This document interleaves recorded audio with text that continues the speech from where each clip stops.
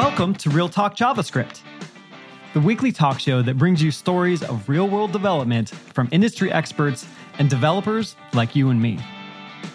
Each week, Ward Bell, Dan Wallin, Craig Shoemaker, and John Papa find out what it takes to write, deploy, and maintain apps that stand up to the demands of the real world. And now, here are your hosts. Welcome back to Real Talk JavaScript. This is the episode you've been waiting for. I know I have. It's the expressway to Fastify. And with that awesome title comes my awesome co-host, Ward Bell.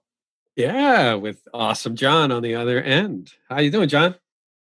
I'm doing good. I don't know how to walk very clearly because I literally fell walking to get the mail the other day. On the sidewalk. With everybody staying at home these days. When they said stay safe, they meant masks, right? But No. In your case, stay at home. Like, don't, stop exercising, whatever. Stop moving around. Stop getting the post, really. I like this. Dangerous. No more mail. You don't have any scars on your face. And people who know you would say that proboscis might be the first thing to hit the ground. Yes, it might be. My wife is actually quite impressed that my head did not catch my fall because she was with me at the time. But my arm and shoulder took the brunt of it, thankfully. So I'd like to say it was very charismatic and very stylish, but I'm sure it looked a lot more clumsy like it really was. So, John, do you have some satin red tiny you were going to go here. Short shorts from Tesla on your wish list? Because I do. I do not, but you may need to tell people what that actually means. Well, as you know, I'm a Tesla fan, and I bought a little bit of stock just so I could play with it.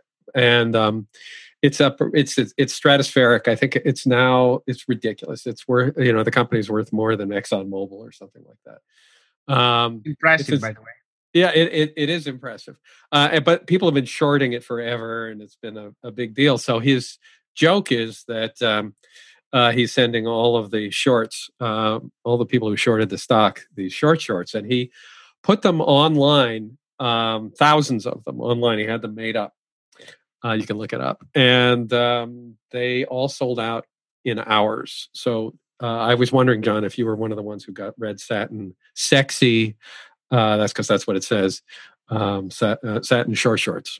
No, I did not. But Ward, if you Google that quick and shove a few of those Twitter links into our show notes, I'm sure people would really appreciate seeing what the heck you're talking about. Well, I think it's safe for work, so I can do that. Anyway, I hope to be having some, but I can't. I don't know where I'm going to find some because they sold out. And speaking of red satin shorts, today's guest we have on today is return guest Matteo Collina.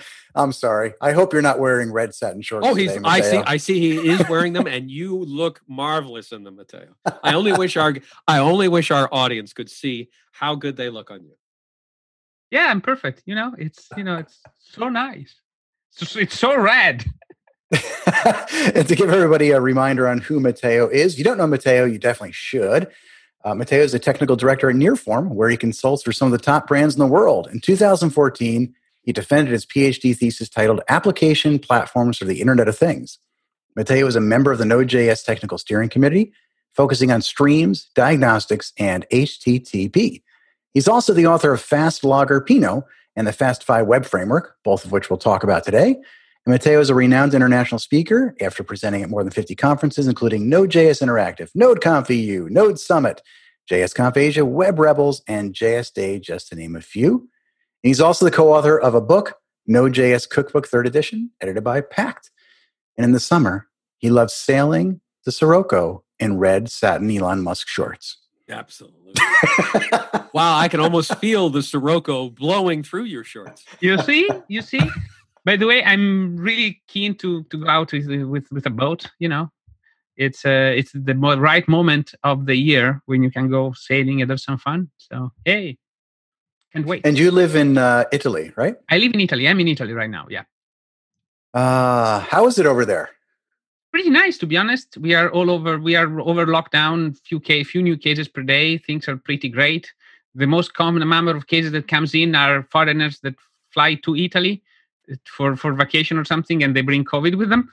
So at this point, there was a big case of some that went also to the New York Times about some Americans that took a private jet to Sardinia, and we bumped them back.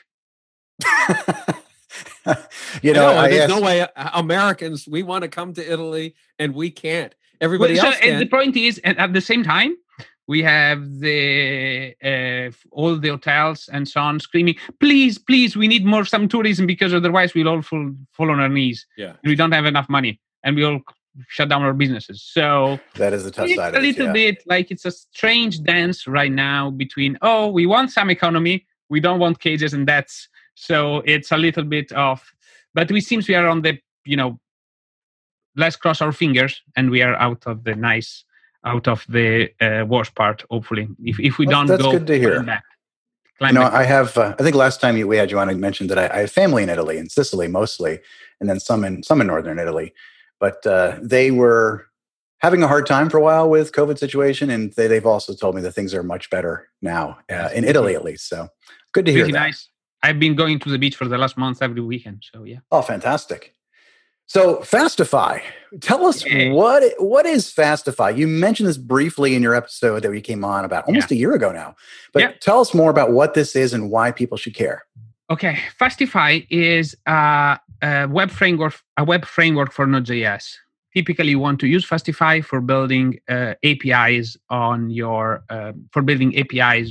for your web needs. So it's really good at serving JSON, essentially, and receiving JSON and receiving inputs and so on and so forth. It's also really good if you want to build a monolith, or it's really equally good if you want to build microservices, and it helps you move from one to the other. So if you want to move back and forth as many times as you want. It's also really good for its approach to community and the way it's maintained, which is, I want to talk about this very, very briefly, and it's probably a bigger topic. So let's point it, and we'll come back to that later. There are currently 136 officially recognized plugins.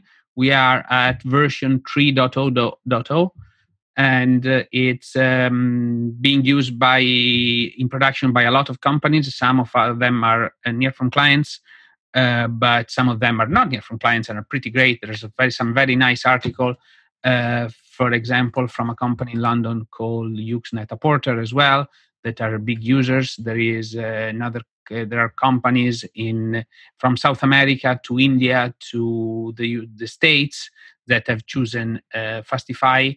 I've seen Fastify used where you care a lot about the performance of their web servers, but also is very thin, so you can actually use it for both microservices and the monoliths. So it can actually be used even just to reuse the software and to reuse the software that you're building, so that it can actually improve the velocity of your application. It has a very good developer experience. Regarding that, one of the key features of Fastify in V3 is we have overall completely the types for Fastify. So all the types have been completely rewritten. Fastify is written in JavaScript, it's not written in TypeScript, but we have first-class support for TypeScript within the framework. All the types were written by Ethan Arrowwood, which is a collaborator of ours and probably a colleague of John at Microsoft, somewhere in some part of Microsoft. And, somewhere in Microsoft, yes. Somewhere in Microsoft, it's a small company, right? And he basically rewrote all the types. And we also use an interesting library called TSD for testing them, which I think is actually a very interesting approach for that. And I'm going to put some links down so that you folks can actually check change things out and so on. So it sounds like you don't like Fastify very much. You have nothing to say about it, right? Well, I know. There's one more thing. It's actually, it compared to all the features that it has, it's probably the fastest available. Other frameworks can be, if you use other things, you can be as fast as or slightly faster, but you have less things.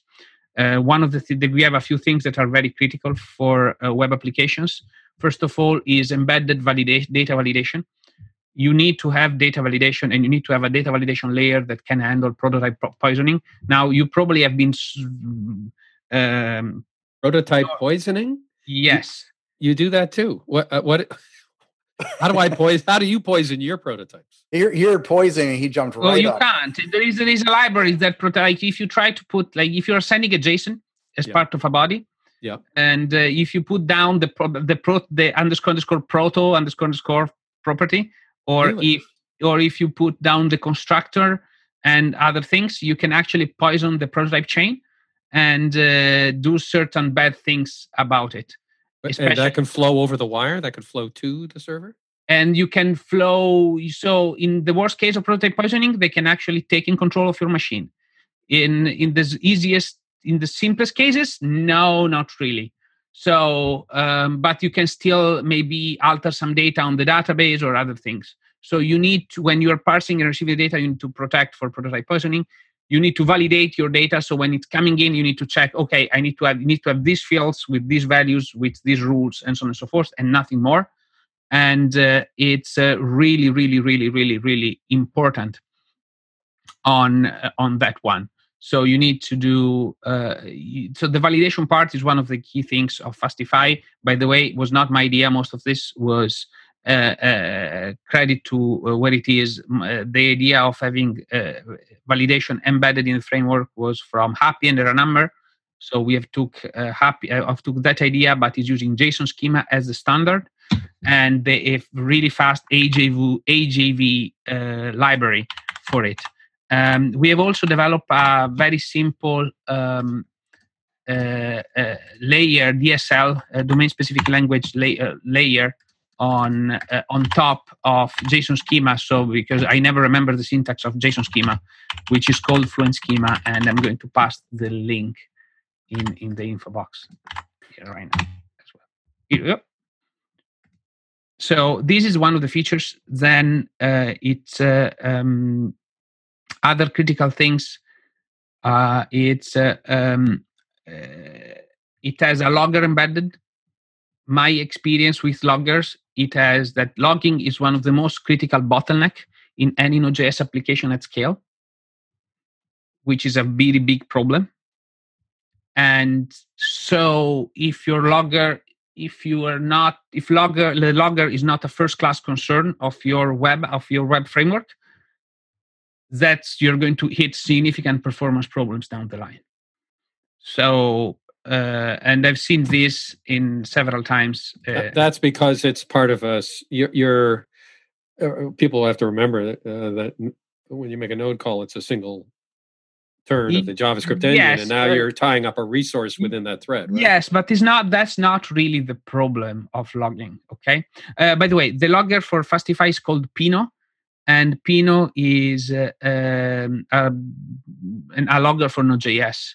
Matteo, I want to interrupt you just for a minute because I do want to get to Pinot quite a bit. But okay. I want to make sure we explore Fastify a little bit more. Okay, perfect. We'll talk about Pinot later. Okay, fine. Yeah, definitely. And I love a good Pinot at night as well.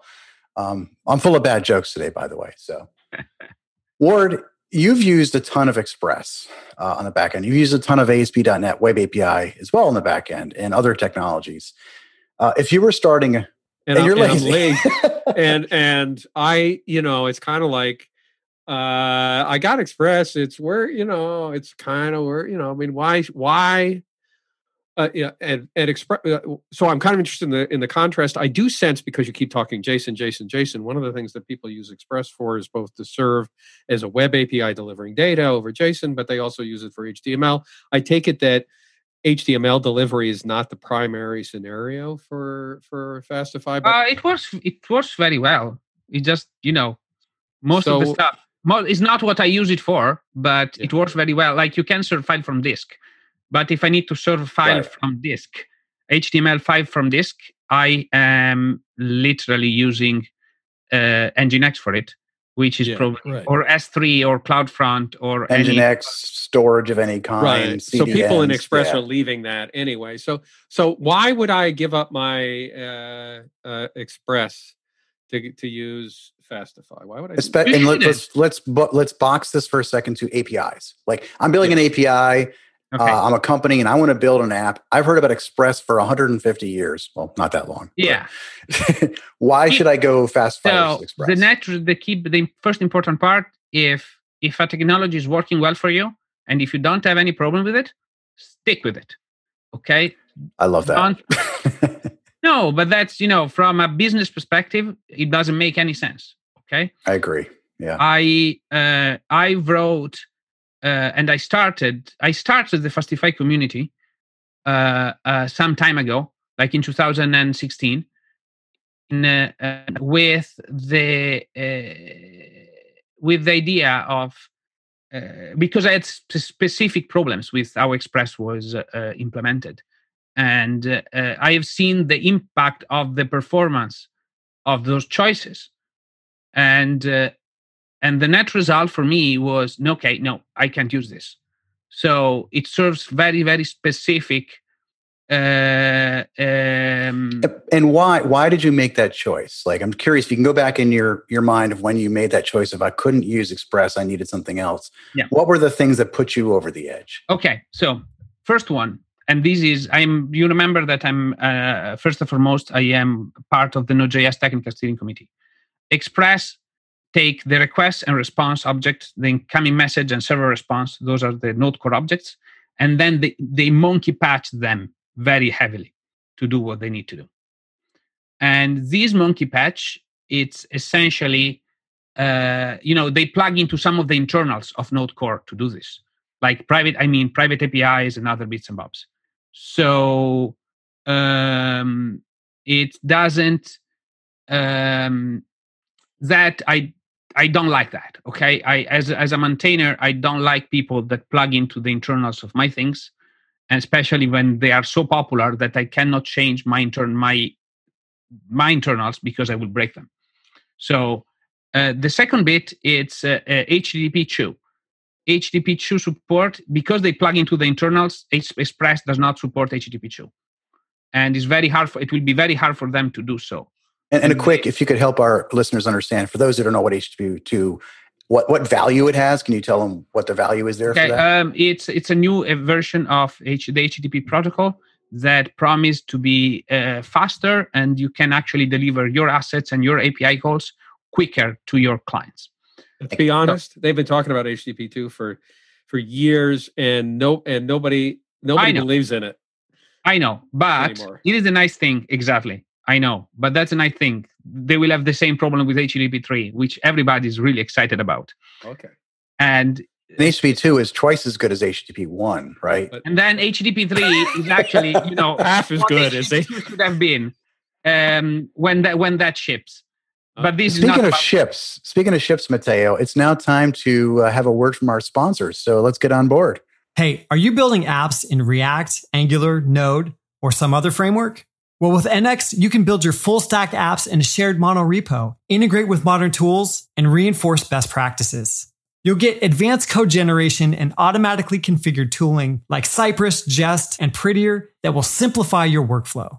NX also helps you simplify the relationships between applications and shared libraries to make it easier to share more code and develop more consistently across teams. And the best part is, you'll build higher quality apps and spend less time on configuration.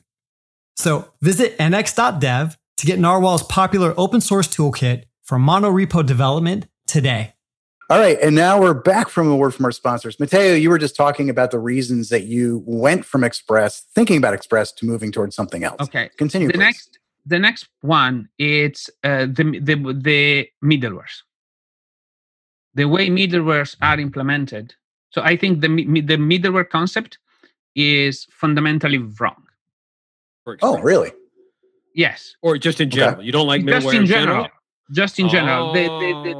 That request response next pattern is fundamentally wrong. The reason is that in Express, every single Express application that I've been working on you have maybe 20 to 30, if not more, middlewares mounted upon each other. Now, for every middleware that you put there, Express does 3 function calls.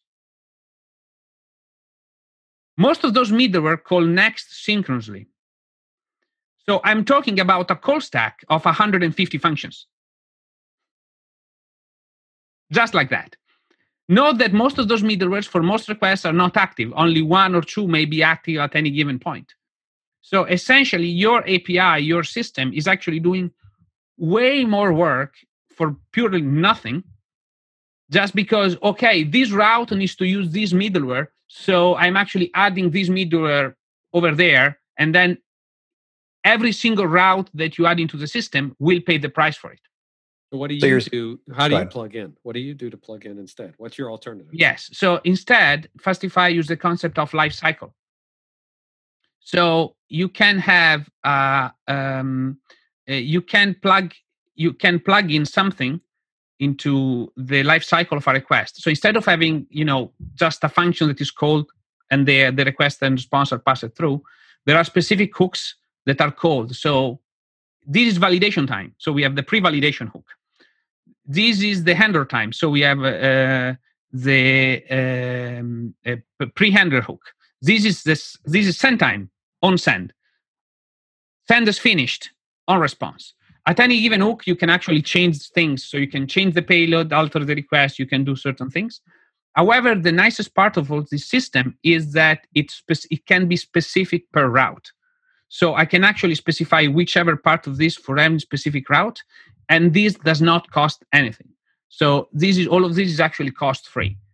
So essentially, it's if I'm not using any of those in any other route, it's you won't go through them. The request you've gone through them exactly. On top of this, there is the fact of the routing of Express. So in Express, all the routings are just regular expressions, one after another. So if you specify 100 routes, you're going to execute 100 regular Express one after the other. And order is really important with the Express routes. Yeah. Order is really important. With Fastify, it uses a tree.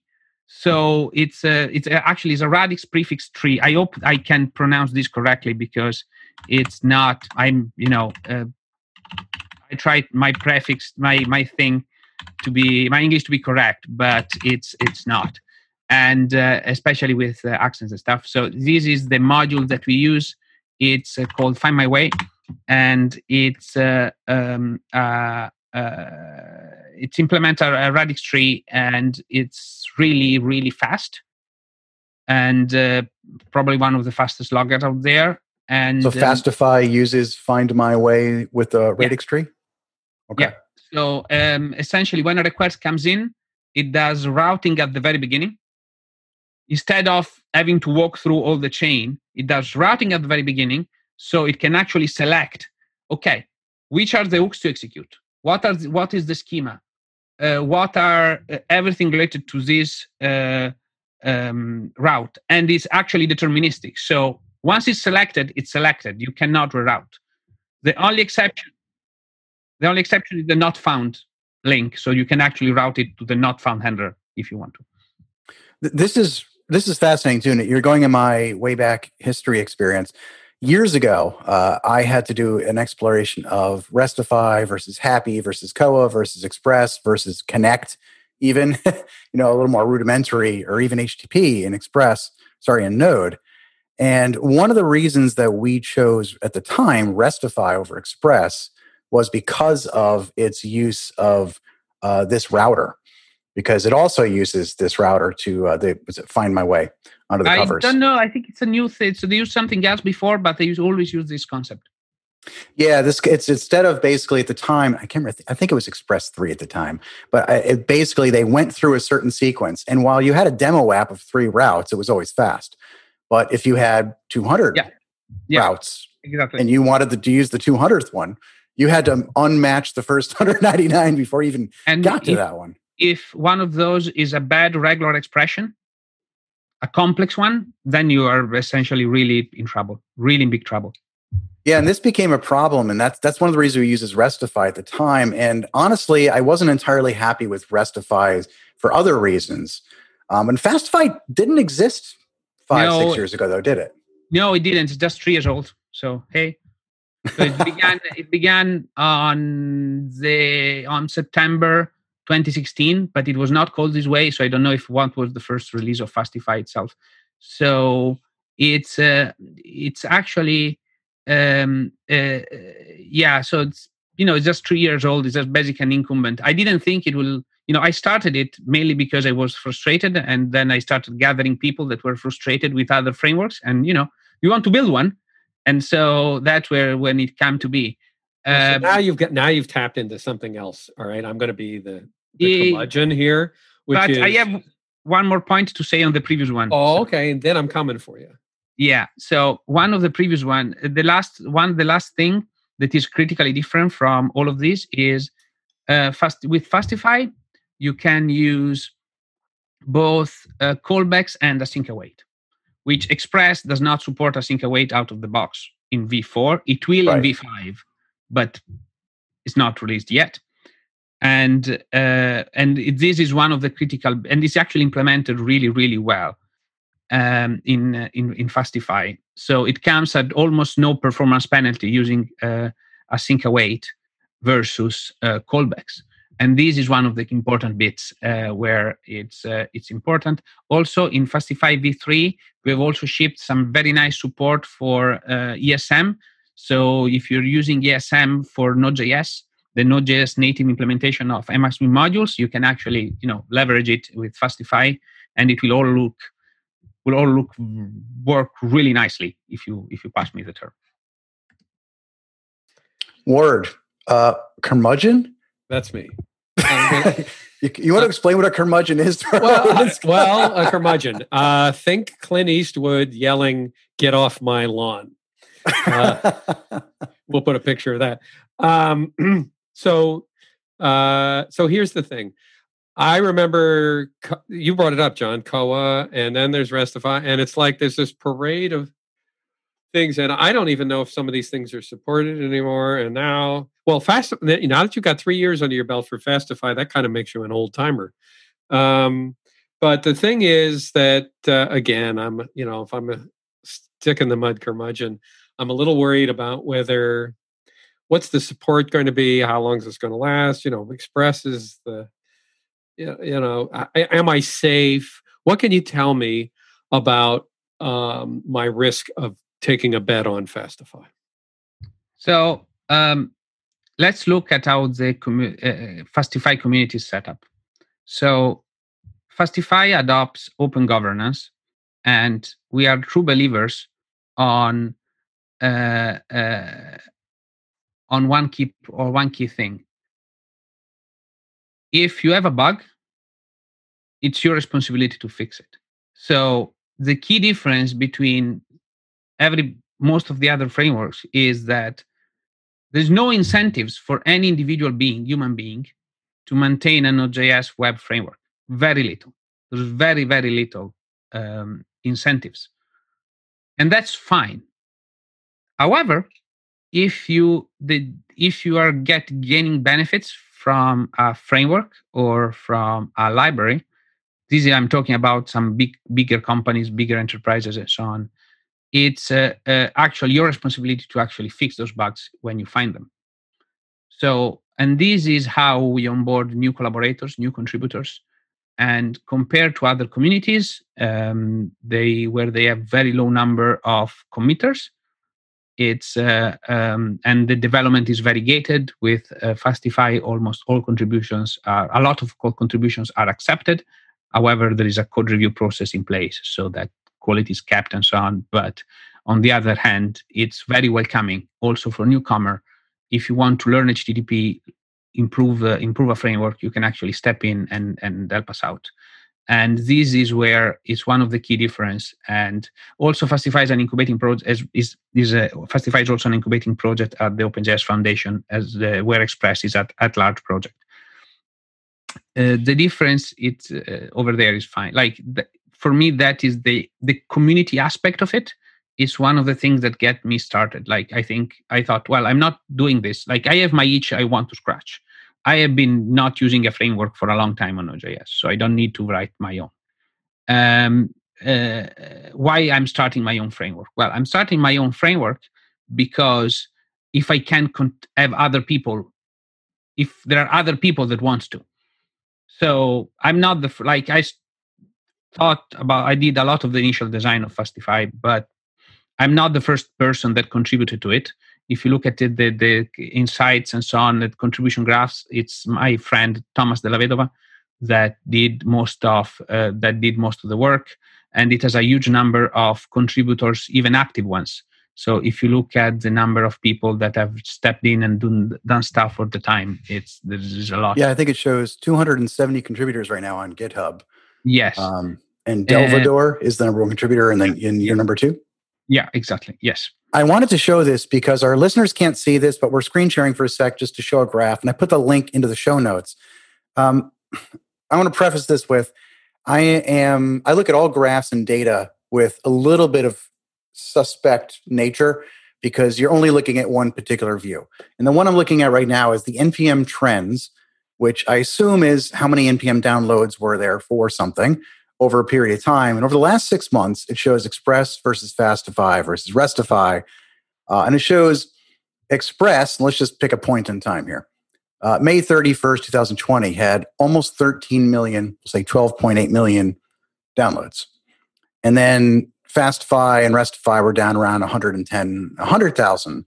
So how does that? I have there is a very important thing to be said here. It's so that was it was daily. I will look at that. Was again a daily or was sorry, I don't have that open. Was a daily? It was weekly. It's weekly. Weekly. Okay. Yep. So it's I don't remember the dates, but more or less, what is being depended on from Fastify, from Express. So that number includes main download, people that use Express to build their systems. Right. And as well as development tools that use Express for anything that depends on Express. Yeah. Everything that depends on Express. Now, Webpack, dev server, and the Webpack ecosystem, because everybody uses the dev servers of Webpack, essentially. Vue, React, Angular, they all do. Yep. They all do. Okay. Webpack dev server is being downloaded maybe 7-8 million per week. Right. So the point is that this is unconscious downloads. This isn't people making a choice. Right. It's just fellow traveler downloads, and anything looks good if you didn't know it was there, but everybody's loading it. And I'm glad you made these points, both of you, because this is why I always lead into data with, you can find data to support almost any perspective that you want, really. What I think the best thing to do is for people is to not dismiss the data, though. I'm not saying don't look at it.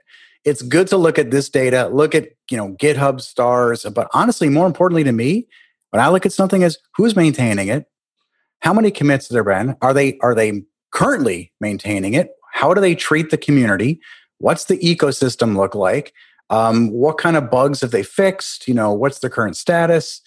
I want to see who's using it. Honestly, I could care less if it's downloaded 1 million times or 4 billion times in a day, personally. But I at least wanted to throw it out there because we hear all the time, and I'm sure you've been at presentations at conferences, Matteo, where you've been speaking, where people show Express, and they show, look at the chart for Express, though. And, so I at least wanted to throw it out there and give you a chance to respond to, why not pick the most popular thing? And I think the point is that it's not that it's popular. You don't even know it's there. Yep. And what we are really looking here is, I think you're talking to an audience that says, hey, if I'm going to make a deliberate choice about my framework, now I actually am thinking about it, and I'm thinking maybe about performance in the way in which I do middleware or hooks, and whether I want to use a weight, and all the things that you were enumerating earlier.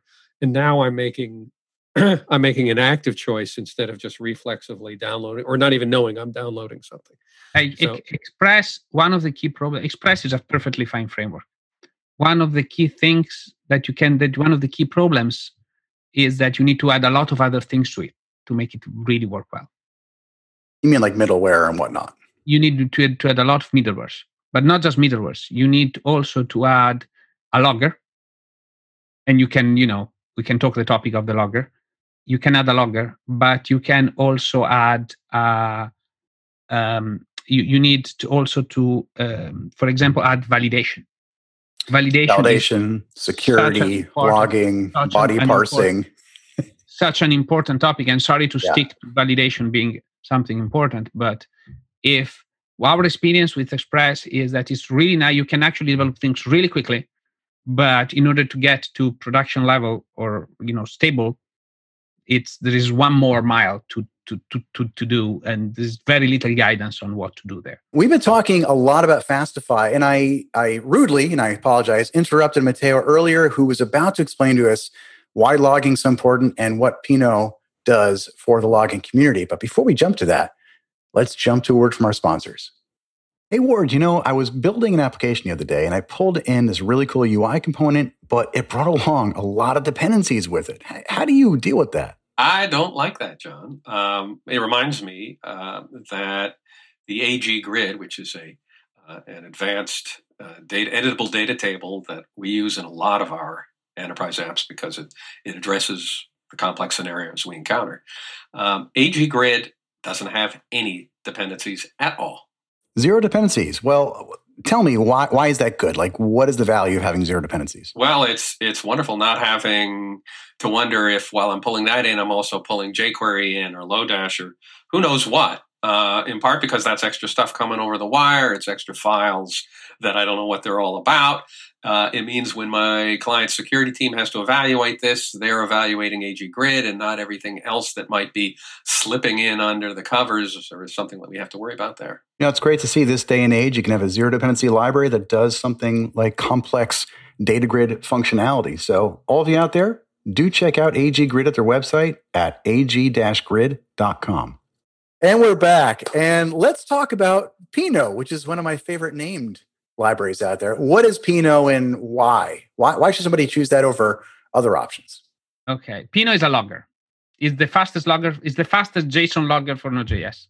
Who cares about logging? Why would I want to log anything? What's my problem? You should not log. You can avoid it. Don't log anything. Okay. I don't know why all those applications, especially on any system, they want to log the hell out of everything. Of every request, everything that they do, they just log. That is and they true. log and they log and they log. And we Splunk it. We Splunk it, and because everybody thinks they're going to analyze it.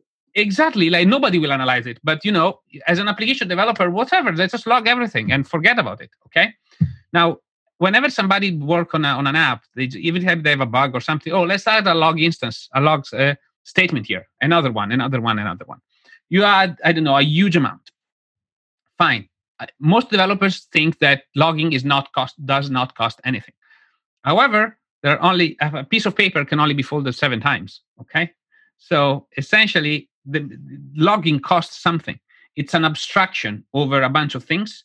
So you have an API, then there is a log machinery that needs to format your log line somehow, somewhere, and then that thing needs to be shipped on a destination. Okay, and then you can even have a lot of wrapping layers. I don't know, I'm going to talk about Java where you have the log factory of the log factory of the log factory to get a logger that you don't know where it was anymore. And when you start doing those many abstractions, one nested to each other, logging start to cost a lot. Because just a matter of, you're calling all those functions to log something, and calling a function has a little tiny bit of cost. Now, that's one part of the problem. The other part of the problem is that if you're logging, you want to log either to standard output or to disk. You don't want to log somewhere else. The problem here is that if you're starting logging somewhere else and sending your log from your application to some other destination, what happens is that the logs are you're actually queuing your logs to be shipped. This inflates your memory consumption quite a bit. And by inflating your memory consumption quite a bit, your garbage collector gets under more pressure to collect that memory. And because it cannot, that will bump up. Now, the problem is that your application, it's the only, there's no backpression from logging. Like you can keep logging and you keep queuing data to be shipped somewhere or to be saved on disk. But if you are logging more than the speed of your downstream, then at some point you will slow down. And if the point is that you're come in and in the request per second, or the only way your web application can slow down is on traffic.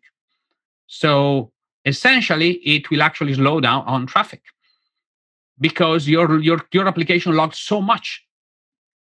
There was one case on the Pinot Tracker that somebody was logging objects of 16 megabytes of text. Okay, and there was a bug, and we fixed the bug. But that was not the problem. The fact is, there's somebody that logged 60 megabytes in their log for whatever reason they had to. But what I mean is, those logs, what you put down on the logs is actually, you want a logger that is capable of working well in production, and that's what Pinot is. So Pinot. How does Pinot solve that? How does Pinot solve the problem of not too little logging, not too much logging? So the key part here is that Pinot has been written so that it's whenever you do a call with Pinot, a function call, for example, logger.info or something, what it does, it's that function so the full of Pinot is written so that function can be inlined in your original function call. So V8 will optimize your function call so that the logging is embedded in there. So there are actually no function calls in real time at runtime. On top of that, Pinot is built so essentially we are removing the problem of all the abstraction of the abstraction of the abstraction that I was talking before. So because it's actually really, really, it can actually do the log, go to the low level part really quickly. Now, the last bit is on the stream. So then there is the logger gets stringified to JSON. It does some really quirky things to stringify things into JSON, down to compose the JSON by hand because JSON stringifies is too slow. I was going to ask you about that one too, because I remember dying on Stringify, but we'll come back to that. So JSON stringify is too slow. So we compose JSON, the JSON line by hand for a significant part, for the part that don't change, and only add the part that change as JSON with JSON stringify, which is really nice and handy. Now, the next step is it uses in the latest release. Also in the previous release, but we have completely sidestepped from Node Core Streams API. By the way, I maintain that, so I know what I'm doing. I completely ditched that because that's too slow for what I wanted to do. And we wrote another underlying layer, which has been really optimized for writing to disk or to standard output in both asynchronous and asynchronous fashion. So you can actually flip if you want synchronous writing or async writing. And this is actually something very important because it's a very important part of your app. So your application, if it writes synchronously, you can actually, your application will stop while we log. If the operating system does not have any more memory on the buffer for that file or for that socket or whatever, your application is going to stop.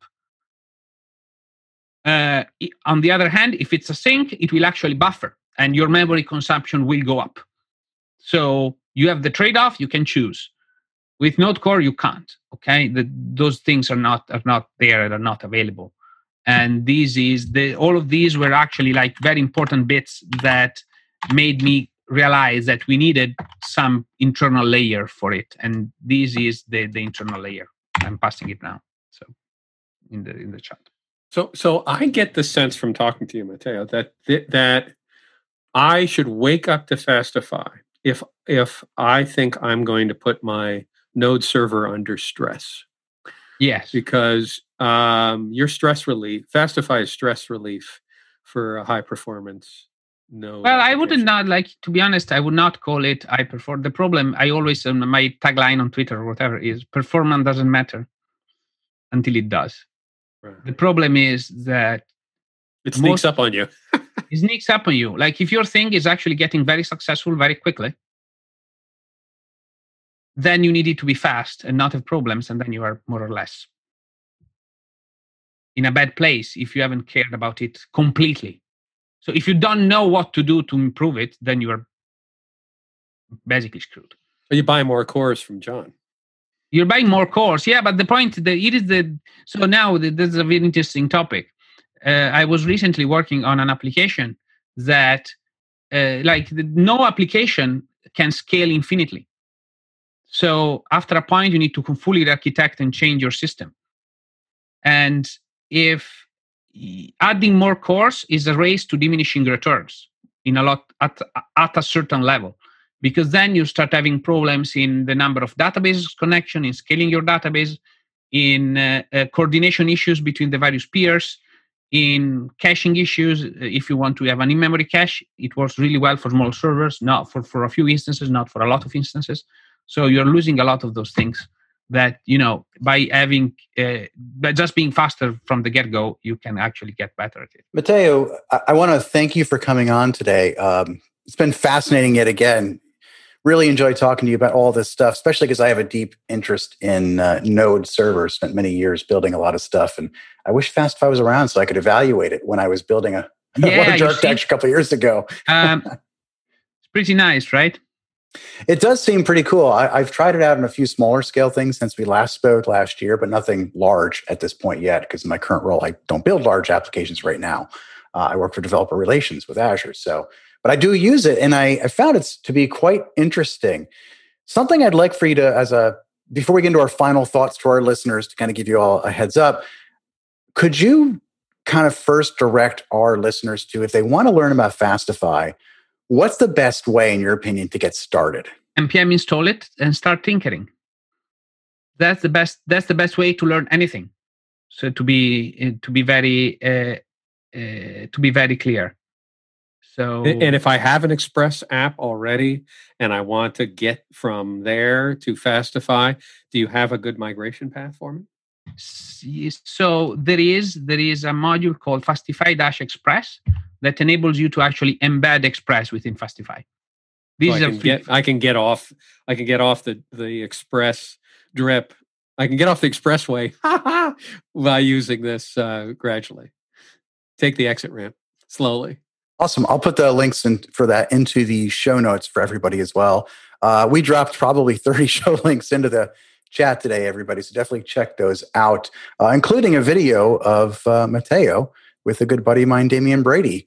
I think it was from the Build conference in one of your talks about Fastify. So yes, long time ago. Yeah, we moved from Azure Pipelines to, after that, there was this thing called GitHub Actions that became Appen. So we migrated from Travis to Azure Pipelines to GitHub Actions when they did the change, the big change, and that was pretty amazing, by the way. So currently, I think we do 50 something or whatever runs. We test on 3 different versions of Node on all platforms, all 3 platforms. So for every single change, which combinatorial explosion gets pretty high. And then we also test for the different package managers. So if everything works fine with both Yarn and NPM, because from time to time, those are different. So, hey. Yeah, I will. I have the link to Fastify inside of the show notes, but I'm also going to put a link to the workflows. So if anybody wants to check out the Fastify workflows for the GitHub Actions that you're using, that's a great thing about workflows is you can actually share them. And if you're starting a new GitHub action, most of the time, I don't even go to the docs. I just go look at somebody else's workflow and kind of try to figure out what they're doing. Really good pattern. At least I think it's a good pattern. So if Matteo's doing it, I think we're doing okay. Hey, on that, as a final note for everybody, we'd like to end our show on final thoughts for our listeners. Could be on topic or off topic, like how Matteo and I both have a very similar watch band. Actually, the same watch band. Yeah, that's very cool. Ward, where's yours? I don't wear a watch. And that answers why you're always on time. So, Ward, what is your final thought for our listeners today? Well, I was struck when Matteo was talking about how, you don't need to worry about performance until you do. And one of your analogies was folding a piece of paper 7 times. And geez, that sounds like something easy. I should be able to try that at home. So I've included a link from a high school project in which somebody tried to see how many times they could fold a piece of toilet paper. And I think with a hydraulic press, I think they got to about 12 before they broke the press or something like that. Anyway, a fun link on folding paper. Fascinating. I know what I'll be doing right after the show now. Hey, you see, it's consider it. That's the same thing as doing as logging. Consider as logging. Exactly. That's a great analogy, Matteo. It is a great analogy. Matteo, what's your final thought for our listeners? Whenever you're using a library, choose what works best for you. In this conversation, we have chatted a lot about stuff that I'm passionate about and I've built and I've contributed to building. We have talked about some of the amazing communities. I really care about the communities more than the libraries it's themselves. So please give a hug to your open source maintainer, because that's the person you need to thank. Whatever you're using, whatever library you're using, you have a few people you need to hug, and which is pretty nice. And so that's, you should, be careful about those. And that's for me the important part. So choose what works for you, okay? And then know the limitation and study them. Just don't pick the what in the first tutorial that you see, because then you're probably going to get scarred, or the first, the top Stack Overflow answer is never the top voted one, is one down the line. Okay. And that's the one that you want, not the first one, the one, not the easiest one, the one that really explains everything. Okay.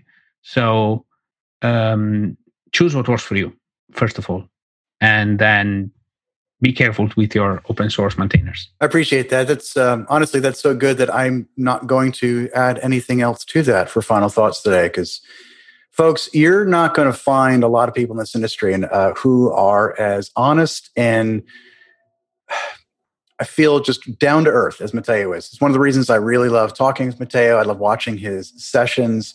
Whether you use FastFire, the technology he's been involved in or not, the one thing I really appreciate is knowing he's involved in the Node.js Technical Steering Committee actually makes me feel better, because you don't seem to have you don't seem to be trying to convince anybody that they're doing it wrong or doing it right. You're just telling them how it is. And I feel like that's a really good thing in this industry. So that's the only thing I'd add on to the final thoughts is listen to my friends here, Ward and Matteo.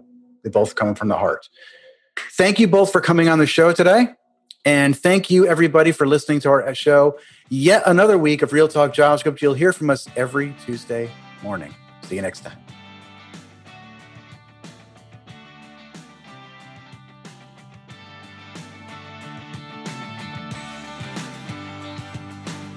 Thanks for listening to Real Talk JavaScript. This show and all of our shows are available at www.realtalkjs.com with links and notes. John and Ward would love to hear what you think, especially about potential guests and topics for future shows. Follow and send them a message on Twitter @RealTalkJS.